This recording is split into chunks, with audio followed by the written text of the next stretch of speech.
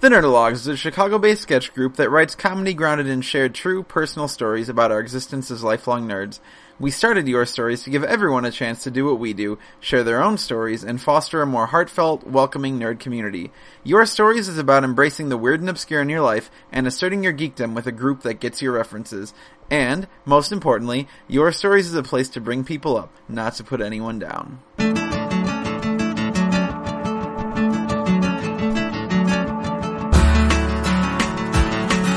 Hi everyone, my name is Eric Arnault, and this is the second part of the Nerdologues Presents Your Stories September podcast. This month we're saying goodbye to Nerdologues member Alex Talavera, who left us all to become an adult in Denver, Colorado, or something. To send him off in style, we handed the reins of the show over to Alex. He hosted, he requested the music, and he picked the topic. The topic, if you couldn't tell from the episode title, is Best Laid Plans. And to ruminate on that today, we've got Nerdologues members Steve Persch, Mary Beth Smith, and Chris Geiger, as well as local comedians Mary Zee and Nate Bechtel, librarian extraordinaire Chris Crotwell, and Alex's wife, not to mention my very good friend, Allison MacWilliams-Brooks Talavera. Plus, there's a tune from me and Dwight Hassler at the end. I hope you've been enjoying the new Nerdologues family of podcasts this month. In case you missed them, Your Stories now has a couple cousins, the hilarious chat comedy show The Nerdologuecast, hosted by Chris Geiger, and the wonderful MBSing with Mary Beth Smith, in which Mary Beth sits down with a friend to dissect and embrace something he or she loves. Both are great and are worth your time, and hey, you should give all three of our shows reviews on iTunes. There might be something in it for you, but we'll get into that a little bit next month. For now, the next Nerdologues sketch show will be Sunday, October 6th at the Public House Theater, 3914 North Clark Street in Chicago. The show is called The Nerdologues Presents Screw These Guys, Am I Right? And shows what happens when the group goes our separate ways, kind of like that Journey song. The next Your Stories recording will be 2 weeks later, on Sunday the 20th, and we'll have the theme Other Options to tie in with the sketch show. Come on out, tell a story, maybe get on the podcast. It's as simple as that.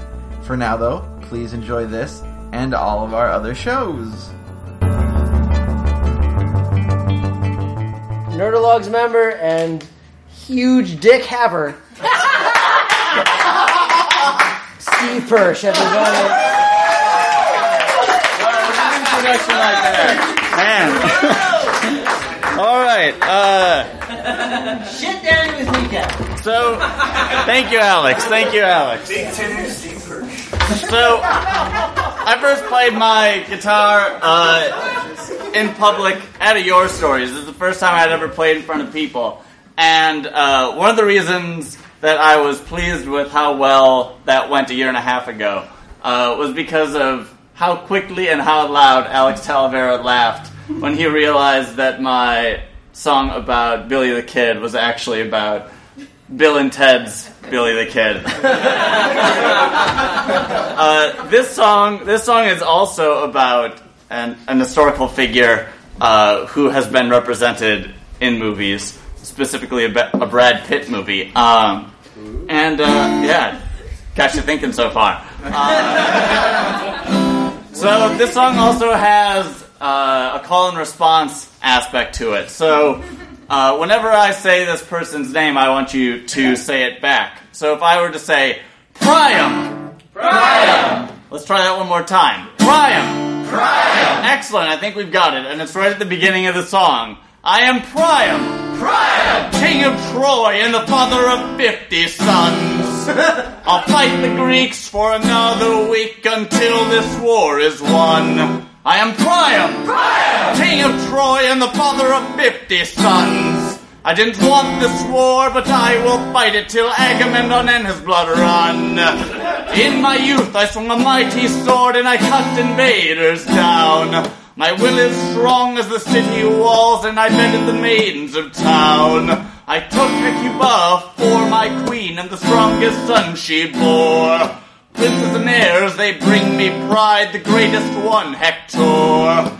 Paris is another with a hanging omen, we nearly killed him at birth. Then he returned with a new wife, Helen, and the largest army on earth. I am Priam! Priam! King of Troy and the father of 50 sons. I'll fight the Greeks for another week until this war is won. I am Priam! Priam! King of Troy and the father of 50 sons. I didn't want this war, but I will fight it till Menelaus and his blood run. 10 years of arrows and boiling oil. Apollo, fight for me. Let us break their backs and send these fools across the Aegean Sea. I hear a cry. Hector grabs his armor, kisses Andromache bye. Out he runs to face Myrmidons. The decisive battle is nigh. Hector falls at Achilles' spear, now behind a chariot. Bring back his body, you son of a bitch, so I can bury it. I am Priam, King of Troy, and the father of 50 sons. Father of 49 sons.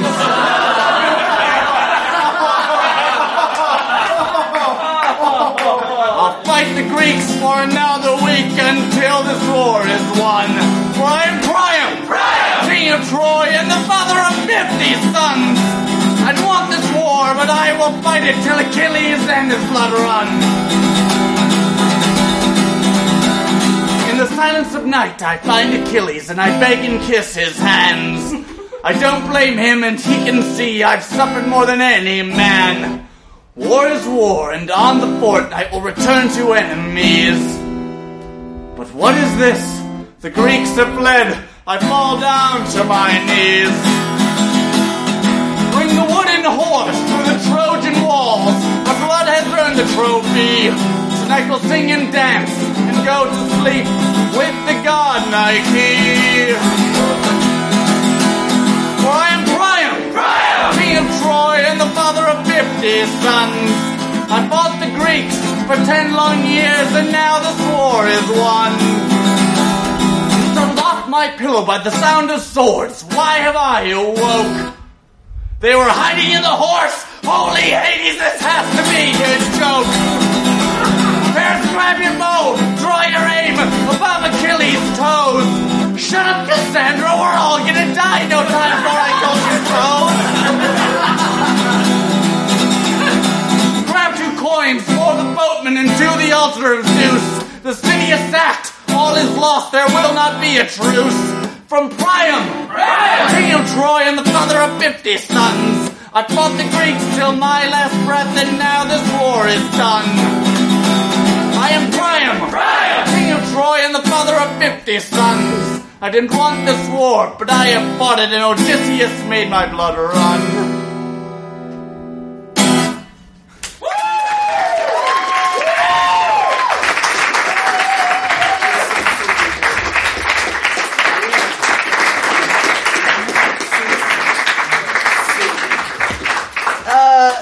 Straight up. Straight up.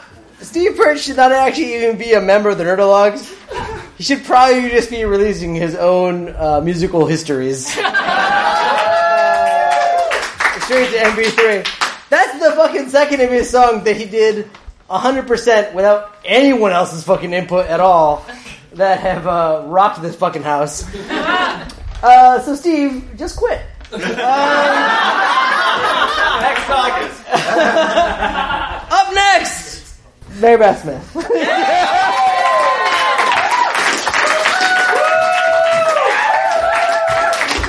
Hey, get it! Yeah. Ow! Cool. The first thing I wanted to be when I grew up, paleontologist. When? 5th grade. Why? Mostly because I liked digging and I liked dinosaurs. I dug holes on the playground every day at recess. Alone. The second thing I wanted to be when I grew up, a chemist. When? 8th grade. Why? Mostly because we took a career aptitude test, and that's what it told me. But also because I like the idea of mixing shit together and like finding out what was in shit and making shit blow up. The third thing I wanted to be when I grew up, a forensic scientist. When? 10th grade. Why? Because I fucking love Gil Grissom. Yeah. For those of you not familiar, shame on you, but Gil Grissom was the head of the Las Vegas Crime Lab on the popular television series CSI. Most teenaged girls watching CSI would have had crushes on Nick Stokes or Warwick Brown, as they were both young, stereotypically attractive men. But Gil Grissom, as played by Steppenwolf ensemble member William Peterson, was older and smarter and wittier than those guys. Even at a young age, I knew what I liked. But more than my passionate yearning for Gil Grisham and my hatred for his eventual girlfriend, Sarah, and my intrigue for his fling with Lady Heather, guys, we can talk about it after the show. I wanted to use forensic science to help people. I wanted to use science to solve puzzles. Justice puzzles. I went into college with the intention of getting an undergraduate chemistry degree and a graduate forensic science degree. That was the plan. But college happened. I joined the improv team. I was in productions and took classes with the theater department. I studied abroad in the UK and Ireland with the theater, history, and English departments my junior year, etc. When I got back from Europe, I had an incredibly difficult term, physical chemistry 2 and analytical chemistry, as well as directing and readings in dramatic literature, a class where we read a different play for each time it met. All very time-consuming outside of class with labs and reading, along with the productions of Rosencrantz and Guildenstern Are Dead and the Vagina monologues that I was participating in, the 2 directing class shows I was in, and my continued participation with the improv team. I was swamped. I didn't sleep. I ate a lot still. But I had never felt more creatively exhilarated in my entire life.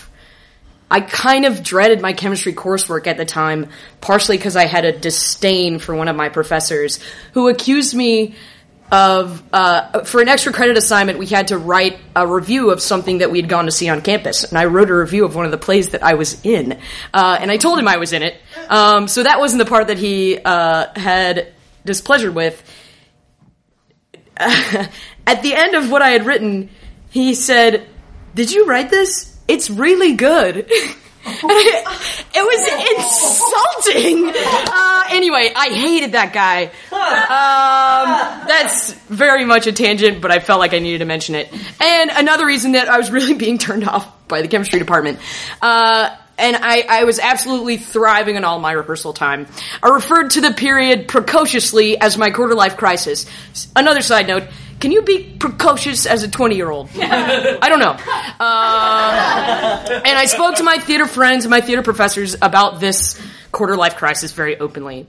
I knew I didn't want to go to grad school for science when I graduated the next year, and it terrified me. I thought I'd had such a good plan, but I settled on finishing my chemistry degree as I was very close and using that degree to support my passion for the theater department. My theater professors were incredibly supportive, and when I eventually told my parents towards the end of the term, through nervous, frightened tears, they were incredibly supportive too. And at the end of the next year, instead of going to grad school, I packed up all my shit and moved to a city I'd never been to before. Cut to the last 4 days. I've been at my new job at a place called Axion Labs, essentially TAing for classes being taught to 20 defense lawyers. Helping them grasp concepts of drug and alcohol-related forensic chemistry. I have learned an incredible amount about how ill-regulated and imprecise forensics can be, while it's still being accurate if executed properly. It was fascinating, and the lawyers were so hungry for knowledge, and it was an absolutely exhilarating experience, and I can't wait to continue working there. Because I was leaving the class to go directly to a show after each night of the last 4 nights, including this one, it was also exhausting. It was a lot like being in college, except I'm getting paid, and I live in Chicago, and the shows are at reputable theaters, not student unions, and a lot of other reasons that are so different from college. I can legally drink. Legally being the operative word. Saturday afternoon at lunch, I ended up getting caught up in telling my bosses and some of the class members about the comedy I'm involved in Chicago. And they loved it. Last night at The Annoyance, I ended up talking about my job to some of my comedy-related colleagues there. And they loved it. And I'm really happy. So it would appear as though my change in plans wasn't really a change in the end. It was more of a postscript wherein I added a passion for performing, and a post-postscript wherein I learn about and practice forensics without being in a cruddy lab being bared down upon by the law. While I'm not sure if I've actually become the thing I wanted to be when I grew up, per se, or that I've grown up at all, or where this all will eventually lead, I am sure of one thing. Gil Grisham is still really fucking hot.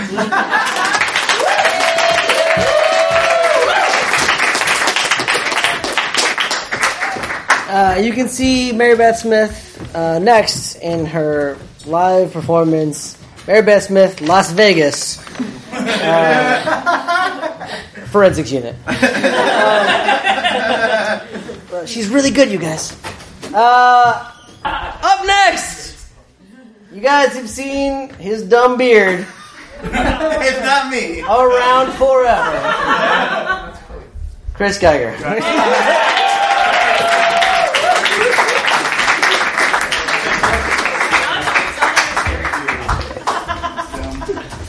Steve, don't quit.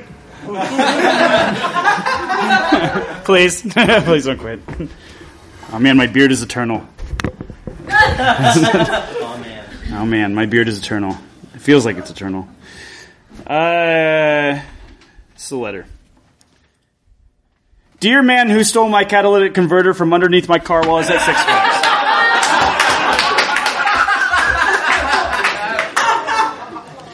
Hi, friend. Can I call you friend? Or do you prefer asshole, jerk, fuckface, explosive diarrhea, cum dumpster, piece of shit, the surface of my ass after I shit? Or perhaps Ted? Let's go with Ted. Hi, Ted. I get it. Six Flags is not as great as advertised.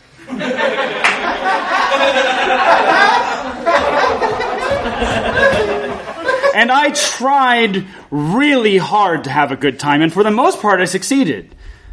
I don't quite have a stomach for the roller coasters, I admit. But I took in a couple, and boy did I take in the candy. And the milkshakes. And the Panda Express. Yes, there was Panda Express. And it was glorious, especially the Panda Express. Ted, it was a rare day. A rare day of pleasure and decadence, a true moment of peace and delight with friends in the face of a 70-plus hour work week and crushing solitude of being a producer of a theater with a full-time job who enjoys writing by himself. Ted, I needed that day. I wanted that day. And that day ended well when we stayed a little bit later for funnel cake. Until we started the car at 6 p.m. and found it sounded fiercer than usual. We also found that a part of the underside of the car was damaged. Nay, missing. Nay, stolen. Ted.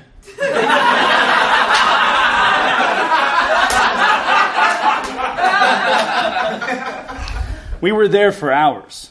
We did not get out of Gurnee, Illinois until midnight. If you've never spent a considerable amount of time with a broken down car at least an hour away from home in a parking lot before, I don't recommend it. Parking lots don't have a lot of entertainment value. And when you are parked outside of a theme park and just watch from a distance people having fun, the fun you just had, it's a long amount of waiting. Over the course of the evening, we got to know the head of security, a man named Mark. Mark was a big older man, and he had the countenance of an older professor in an elementary education program, kind, smart, and thoughtful. He tried his best to alleviate our pains, and in the waning hours after our first unsuccessful attempt at an escape from the park, yes, there was multiple attempts. When we laid uncomfortably in the security office by the entrance to the parking lot of the park, he gave us advice and kindness when we were concerned about our plans to get home. And when all hope was lost, we received a call from a towing company that would actually take us home to Chicago, very much like Adventures in Babysitting.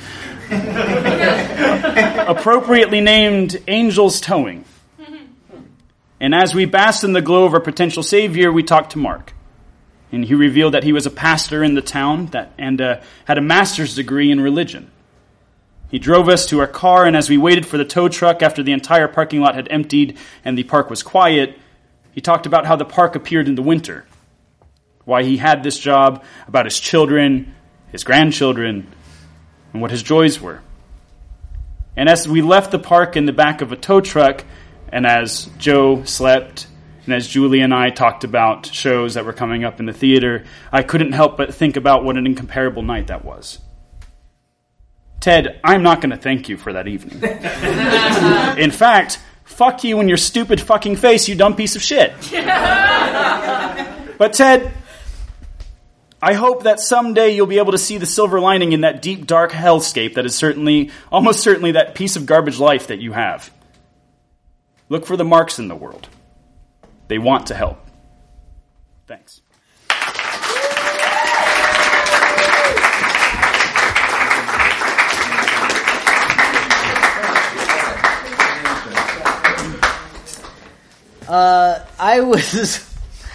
I was at Six Flags that day,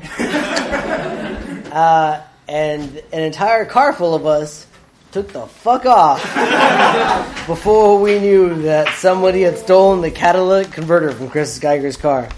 At the end of the day, Jeremy Kane, who's in the front row, he volunteered to come up to drive to Gurney and pick everyone up. And we were about halfway up there when they called us and said that the actual tow truck was there. But that was probably the shittiest end to an awesome day ever. I love roller coasters, and I will say that I would still do that again, even if it meant Chris getting stuck in that parking lot.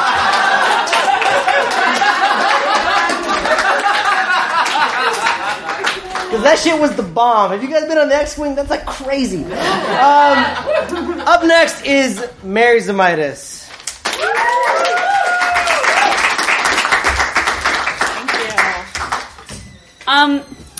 Alex, I'm real sad to see you go, but I think you picked such a great last theme for your stories. I just think it fully encapsulates the idea of the folly of mankind and that we as humanity ultimately have no control over what happens in our lives.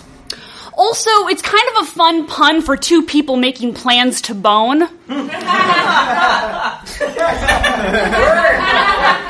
And lucky for you guys, my story will encapsulate both ideas. So one late night during my last semester in college, I was having sex with my best guy friend. Because I'm a really good friend.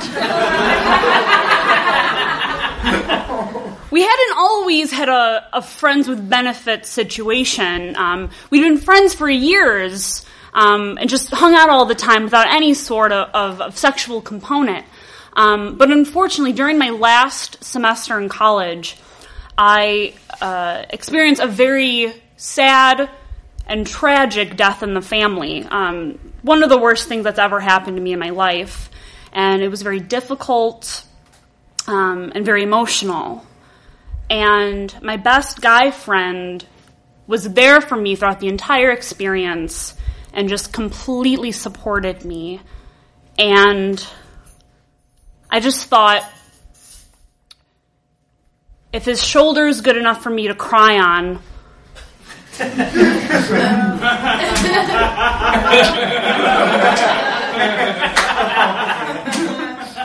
this audience is so smart I don't even have to finish that joke.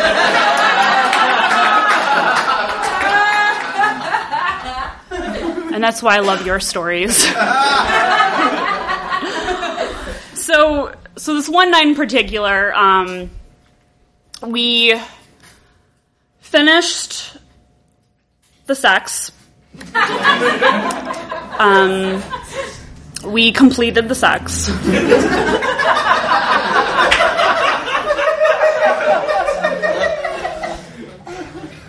And I was just like, yeah, like, this is so great. Like, I'm graduating in a couple months, and I've got this, like, awesome, like, fun and fancy-free situation going on. Don't gotta worry about, like, any emotional entanglements or any drama.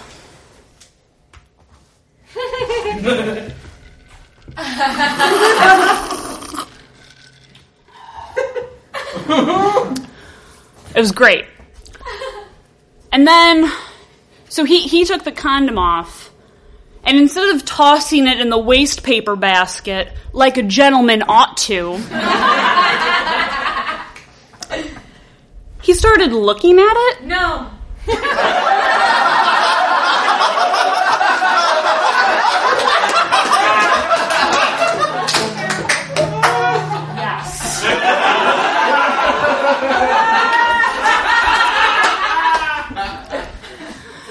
And I saw him looking at it, and I just thought to myself, oh my God, I can't believe he's checking out his cum right now. That is so weird! And then I noticed a look of concern on his face. And I thought, oh God, he is not checking out his cum. Oh no. And he looked at me and he said, Mary, it's broken. And I was like, fuck. And we both completely started freaking out because neither of us had been in this situation. I mean, my Bible camp purity retreats had not prepared me for a situation like this before. I did not know what to do. And we were like both freaking out. And he was like, Mary, don't worry. I had some time on my hands today. So there wasn't much loaded in the chamber, if you know what I'm saying. I'm like, this is not the time to talk about this. And so we were both freaking out, but we calmed down and we did what all college students do when they need to know the answer to something. And we looked it up on Wikipedia. And we're like, okay, cool, okay. There's a Plan B pill, okay? And we can get it at Planned Parenthood for free. High five, bonus! What is up? We cured this sticky situation. Awesome. And we were like so relieved, okay, we know what we're gonna do. Until we realized that Planned Parenthood was closed the next day because Planned Parenthood is closed on Sundays, which is total bullshit. Out of all the days that Planned Parenthood should be open, Sunday morning is the day.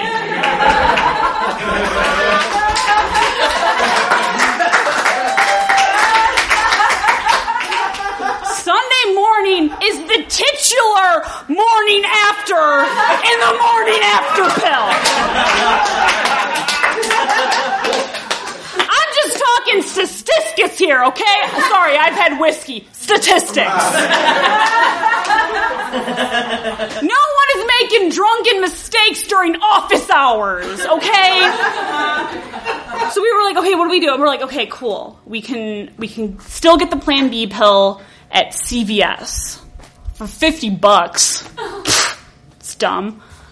But we were like, okay, we can still get it. Everything's going to be fine. And we were so relieved that we had handled the situation perfectly. We'd done it. And everything was going to be okay. And then a little bit of silence kind of fell over us. And we realized the gravity of the situation. That this fun and fancy free friends with benefits situation was actually something that had real emotional and physical consequences, and that we were never, ever going to be the same again. And we never were.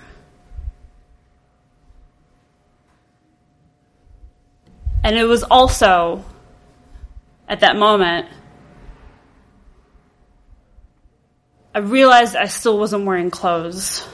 Thank you guys very much.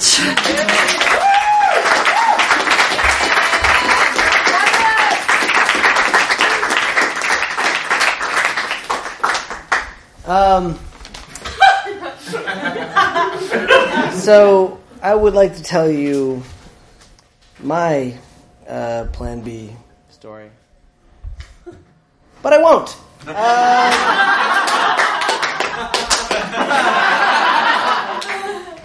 Up next, my goddamn good friend Nate, whatever the fuck his last name is.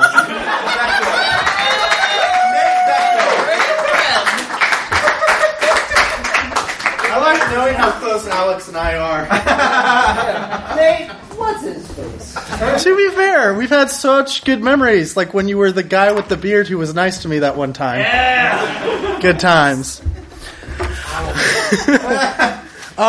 So I'm a kind of guy who tends to overplan a lot of things. I tend to overthink things to the point that they kind of sabotage me, and then I ruin things. Prime example being when my good friend Drew Crail asked me if I wanted to play Magic the Gathering with him, and I said I have nothing else to do. So he whooped my ass, and then I went back to school, and I had 3 months, and I thought to myself, fuck Drew, I'm going to learn the rules, I'm going to get better than him, I'm going to beat him when I come back to Chicago. That's exactly what I did. Except when I came back to Chicago, he still kicked my ass, so fuck him. And then Andrew Bentley kicked my ass, so fuck him. And then Eric kicked my ass, but, I mean, come on, it's Eric. How can you stay mad at that? Look at him. Yeah. Nate Bechtel, everybody. Yeah. He's like a bearded teddy bear. But anyway, my obsessive planning extends into way too much of my life, to the point that when I think I'm going to go out, I look at what restaurants are in the area. When I'm going to dress myself, I think to myself, who's going to be there? Where are they going to wear? Should I match them? Should I not match them? Is Kyle going to be there? Kyle's going to judge the shit out of me. And then, of course, to my private life as well. It's like, is this going to be making out? Should I look up how to do this? Should I look how to do this? I Googled cunnilingus in the hopes to learn how to do it like it was a video game strategy guide. Because those two things are way too fucking similar. First of all, let's address, you don't ever hear up, down, left, right, up, down, left, right, up, down, left, right, right, right, right. You don't ever hear that except in the context of two things. Yeah, Claire's on board. But I mean, you gotta address it. I mean, first of all, you have a girl. Obviously, she's the boss. And then you have to know, you have to get past her shields with combos. So, kiss, kiss, neck, neck, bite the earlobe, shirts off. Then you keep going down from there. Down, down, little play, gropey, gropey, bitey, bitey. Bras off, pants off. Up until you're getting down to the serious stuff where it's thigh kiss, up and down, repeat everything you've done until the last shield's off, and you have the weak spot. You know it's the weak spot because it's pink.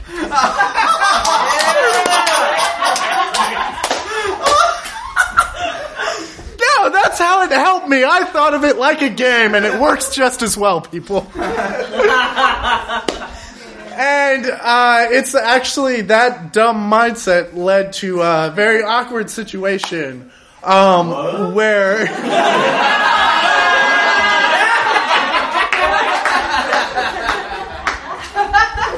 I like Steve a lot. Led to a very dumb situation where I was informed that a very particular moment was very good, and I was still very much in the game mindset. So when I heard it was good, rather than say anything romantic or anything sexy, instead I'm far removed from that territory, look her in the eyes and I go, high score, and I raise up my hand for that high five. That never came. Unlike her. So there! And that's what I have for you all tonight.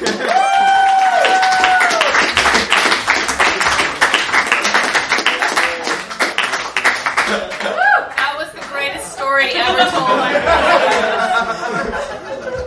I want everyone in the back to know how on board with this Claire was. So yeah, I mean, the theme is best laid plans, and sometimes that shit don't work out. So that was the point of my monologue. Yeah, sometimes it just fucking falls on its goddamn face. Chris Crotwell.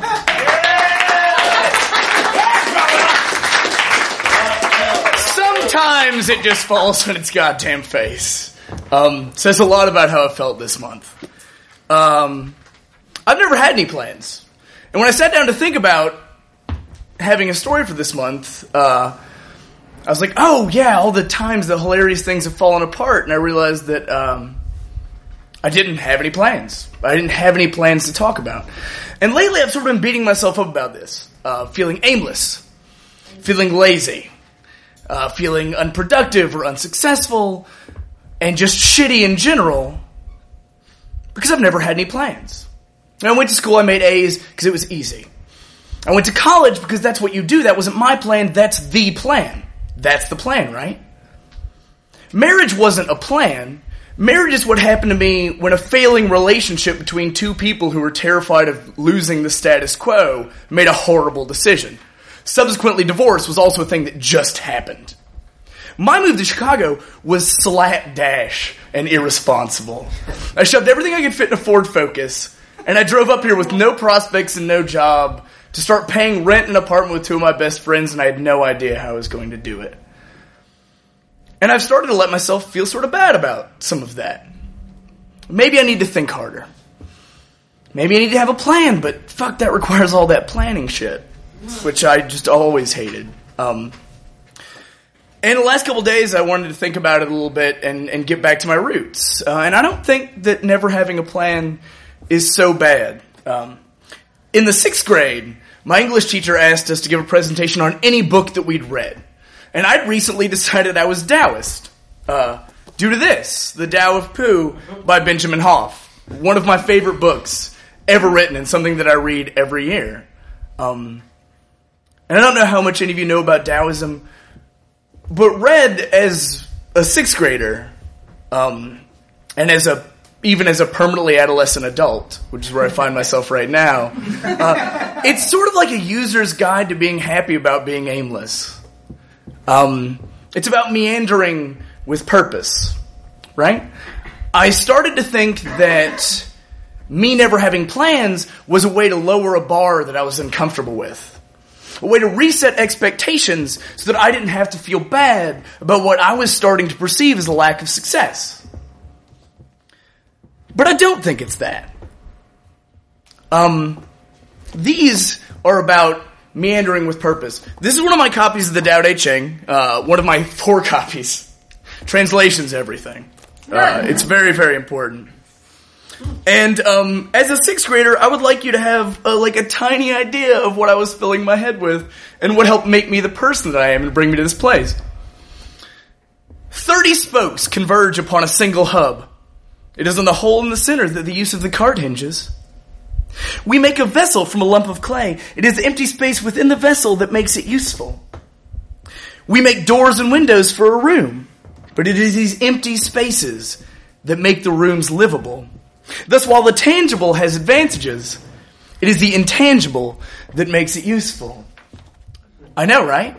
I was a 6th grader, and I really let this permeate me. When I got to college, I decided to get a philosophy and religious studies degree because that's the humanities or the sanctuary of the aimless man without a plan. And then when I finished college, I realized that those were completely useless, and I became a librarian. Not because that had been a plan, because I decided I was too lazy for law school and I really loved books. And so here I find myself, in not the best place all the time. But I've realized that it's not a problem. I don't like planning, it doesn't suit me. I like wandering. I walk out into the city, I don't like having somewhere to go. I walk without direction. I don't like direction. I don't want control. I've never wanted control. I want to give up control. And instead of doing that effectively and living in the present and trying to be that mouse,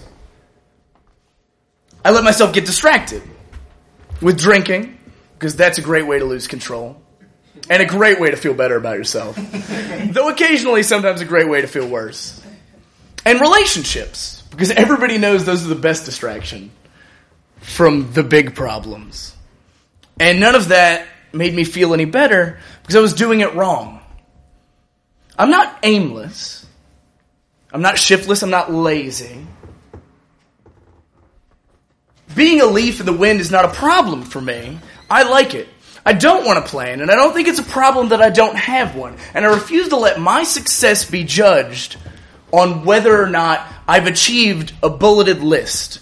Because that's not made me feel good, ever. And it's not something that I've ever wanted to do. It just doesn't suit me. And that's not a good or a bad thing, it's just a thing that's true about me. And being me is fine, and living the way that I want to live is going to cause me problems. It's going to make some people think certain things. And it's going to put me in odd spots. And it's going to make it hard to thrive sometimes. but I'm going to do it on my own terms. I wander with purpose. Meandering is what I am. I don't want control. I don't want direction. 4 months ago, I started a relationship with someone and subsequently fell, terribly in love, who I knew was moving 300 miles away in 4 months. And that is not something that a sane man with a plan does. That is a reckless and irresponsible thing to do. For my heart, for theirs. But I wouldn't have it any other way. I wouldn't change my marriage. I wouldn't change ending up in Chicago. It's put me in this room with all these beautiful people who I love dearly. It's given me a space to thrive and think and grow. And none of this would have happened if I had a plan. None of you lovely people who I care so much about would be in my life if I'd been the sort of person who made a bulleted list, got a chemistry degree, got married, moved to the suburbs. Because I don't know how to do that. And I'm never going to know how to do that. And I refuse to feel bad about it. The 5 colors blind the eye. The 5 tones deafen the ear. The 5 flavors cloy the palate. Racing and hunting madden the mind. Rare goods tempt men to do wrong. Therefore, the sage takes care of the belly, not the eye. He prefers what is within to what is without. I'm a belly dude all the way. I do things that I want to do, not necessarily because I have great reasons to do them, but because it's what I want to do. I like to eat, I like to drink, I like to have sex, and I like to go on stupid adventures with consequences, and that's fine. And it's always going to be fine. Ambition isn't for me. And aspiration is bullshit. And I've never had any space for either of them in my life, and I think that's okay. Because at the end of the day, I can be aimless, and I can have no ambition, and I can meander without direction. And so far, that's made a pretty fucking incredible life for me. And I'm glad every day that I have the one that I have.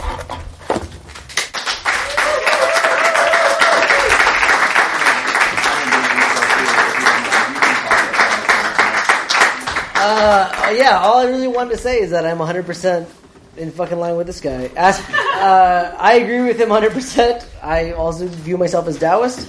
However, there is one thing that aspiration has benefited everyone, and that is No Reservations with Anthony Bourdain. That is some fucking aspirational bullshit that everyone can enjoy. A guy who just travels the world eating food and talking about it. You can't get that shit just being a Taoist. I fucking will 100% agree with everything he said, except for that No Reservations is the bomb.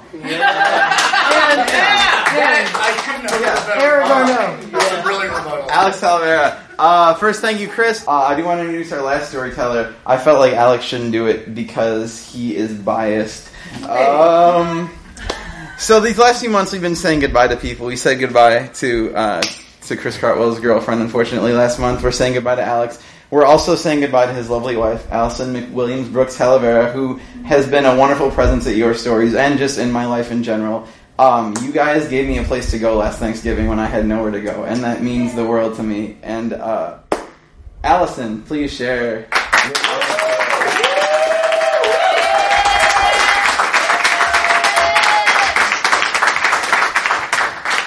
Your hair looks great. Hi, friends. Thank you. I use herbal essences. I do really want to thank Eric for creating this night and for giving me a space to tell stories. I don't like being by myself on stage very much because I like hogging it from other people. If any of you have seen me perform improv, you know that's very true.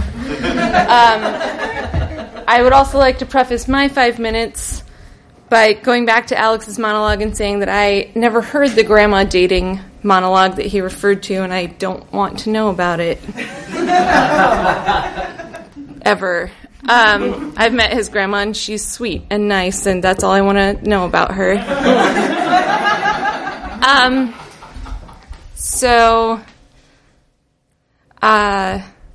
This is the last thing I'm doing in Chicago creatively before I go, which is really big for me.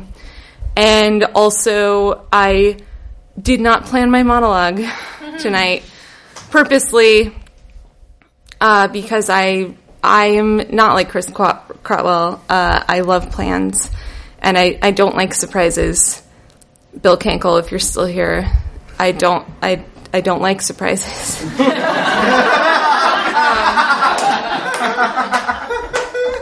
I'm very, very type A. In fact, when I heard Reese Witherspoon named her production company Type A Productions, I was very happy about that because I admire her heart-shaped face and her incredibly sincere performance in Cruel Intentions. I'm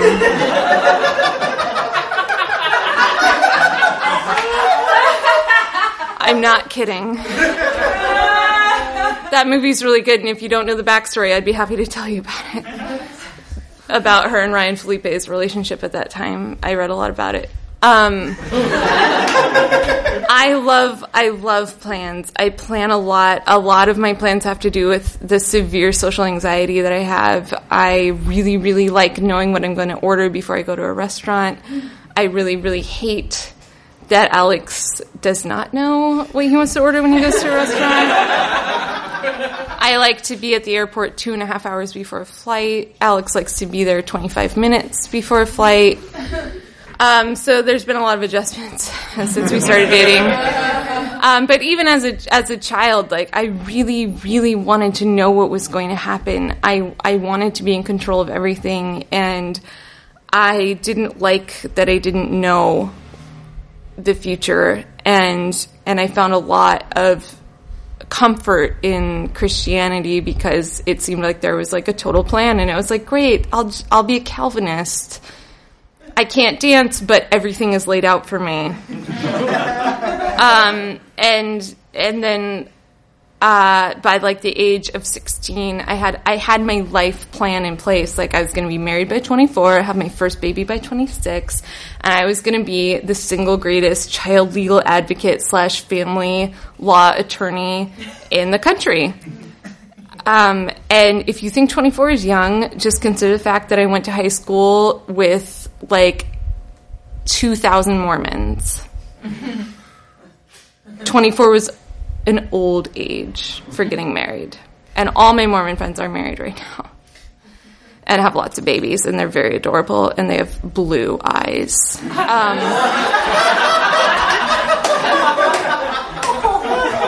But then, like, I went to college, and it was like, Satan and hemp, and I majored in women's and gender and sexuality studies, and then I did not have a husband by the time I was 24. I had an apartment in Chicago because I moved here based on a very foolhardy plan, which started when I fell in love with a guy who was on the improv team at my college. A lot of you guys know him. His name was Tyler. Hi, Tyler, if you're listening. I made a plan to woo Tyler, which was to audition for the improv team. And I didn't know how to do improv, so I was like, well, it won't matter. He'll see that I have bodacious boobs, and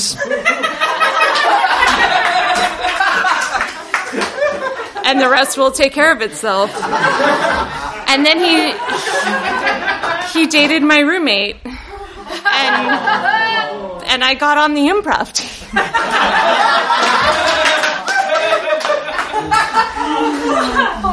And Tyler and I had lots of great improv shows and no sex. And then he was moving to Chicago, and I decided to move to Chicago, so I moved here. And then my plan of like being married by 24 like wasn't happening because my boyfriend moved to Korea and broke up with me on Valentine's Day. I was in a bathtub. That's a whole other story. But I had this new plan when I moved to Chicago, which was like, okay, I'll move to Chicago and I'll be brilliant and amazing, and I'll be on Saturday Night Live, and then I'll have my own show like Parks and Rec, and everyone will be like, she's the next Amy Poehler. I'm not, because she married Will Arnett, and I married a much better man.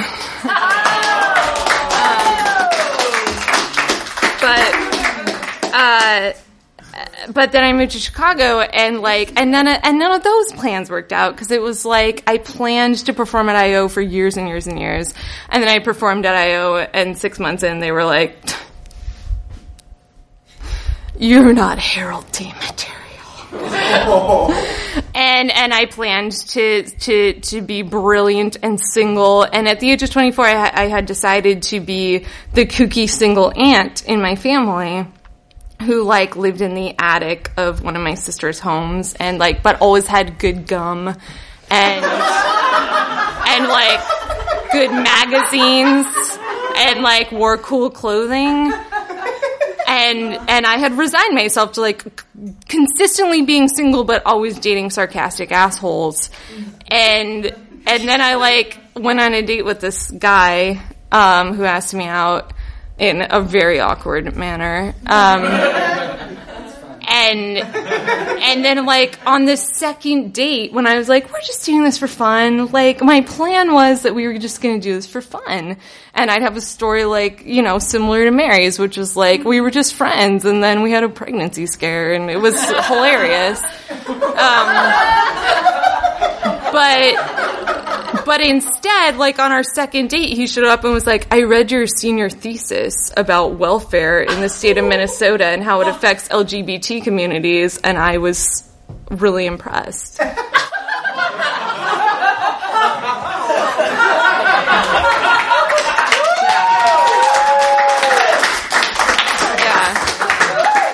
And that thing was 120 pages long. And then I fell in love with this guy, and we ended up getting married or whatever. And we decided to move to Colorado so that he could pursue his dream of writing. And a lot of people have been asking me recently, about our plans, and it occurred to me that all of my plans that I've ever made have been about things that I wanted to do. I wanted to be famous, or I wanted to be the only person in my dorm who could drink 11 shots without passing out, and which I could do. I can't anymore. But it's not that I don't want to have plans anymore. I mean, I'm not Andrew Bentley. I can't live fast and loose like that.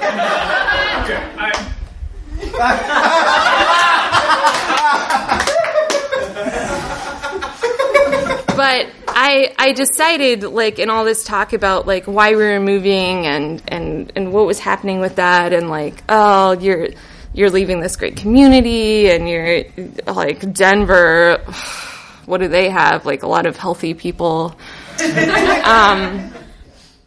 That all of the plans I've made so far, first of all, haven't happened, but secondly, were just about things I wanted to do and not about the person I wanted to be. And so I do have plans, but they're a lot more about who I want to be than about what I want to do. And I want to be the kind of person that can support my husband in pursuing a dream that he's always wanted to do. And I want to be the kind of person who is healthy and makes healthy decisions, and, isn't going to, die of liver failure, because Chicago is great, but has really, really supported a lot of alcoholic tendencies in me. And I want to be the kind of person who, when people in my life want to know how to have a successful relationship, unfortunately I've turned into one of those assholes who's people are how did you know that he was the one? And I'm like, no, when you know, you know. But it's true. But I want to be the kind of person who's like a really good parent. And it occurred to me this morning, and Alex knows I got really sad about leaving this morning, that what I never planned for was to be the kind of person who would have such good friends, who would provide the kind of support and inspire the kind of creativity that everybody here has done for me in the last 5 years that I've been here. And a lot of you are sitting in this room. And I never planned for that. When I came here, it was all about me. And now that we're leaving, it's pretty much all about you guys. So, thank you.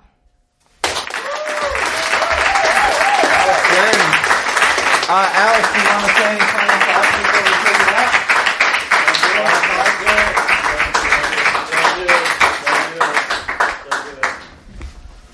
No, that was great. Yeah. No, I mean, I would say, if I had to say anything, it's that she and I echo the same kind of sentiment, which is leaving Chicago is going to be hard for the reasons that anyone who leaves a kind of place with lots of amenities and shit like that, like, I love this town, I love everything about it, but Chicago is always going to be here. It's always going to be a place. What I am the most sad about, and what I think Allison's the most sad about, and I think what we don't know really how to replace is all of you.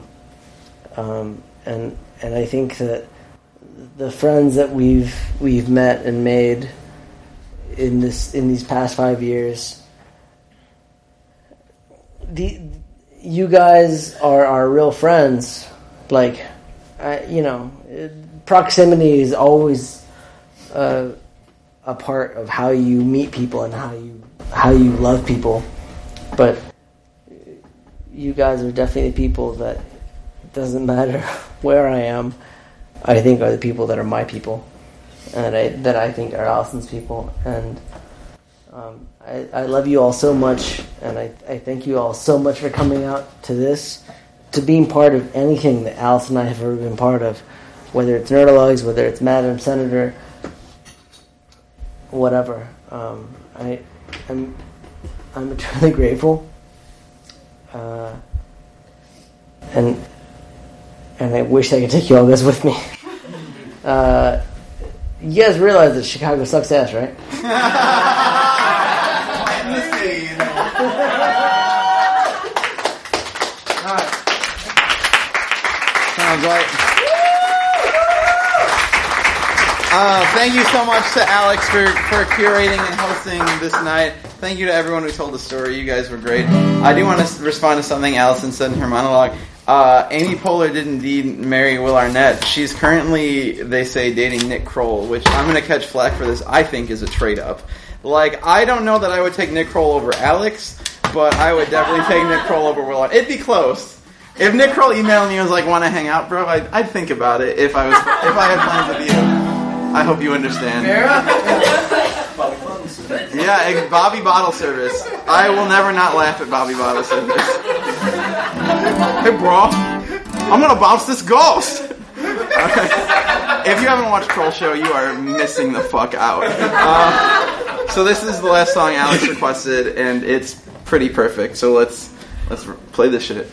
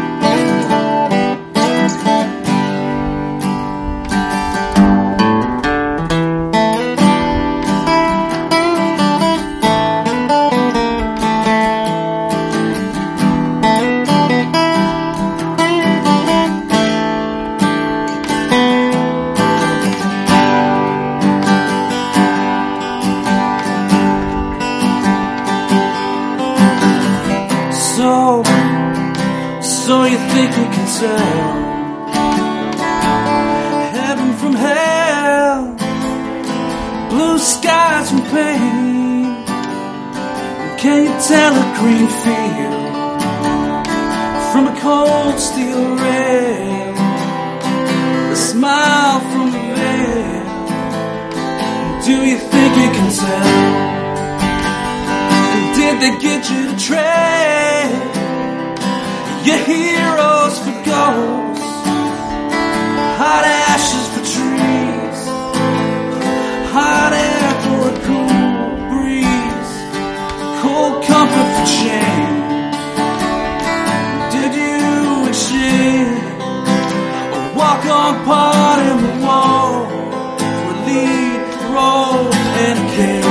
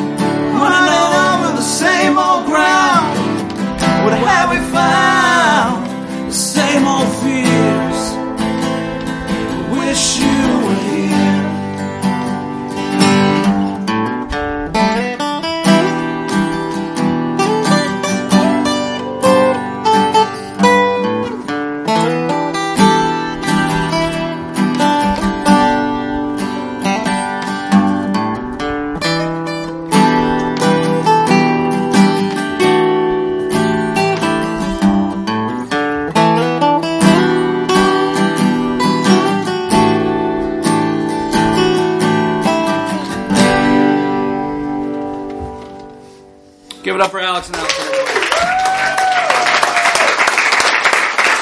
I can't promise, but next month, 1993, we'll try not to make anybody cry. All right, have a good night, you guys. We'll see you soon. Here Garner, everybody. Dwight Hassler.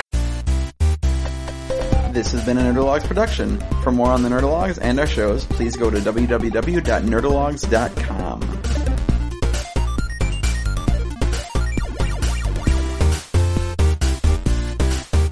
Thank you all. I am GrabBot23548X.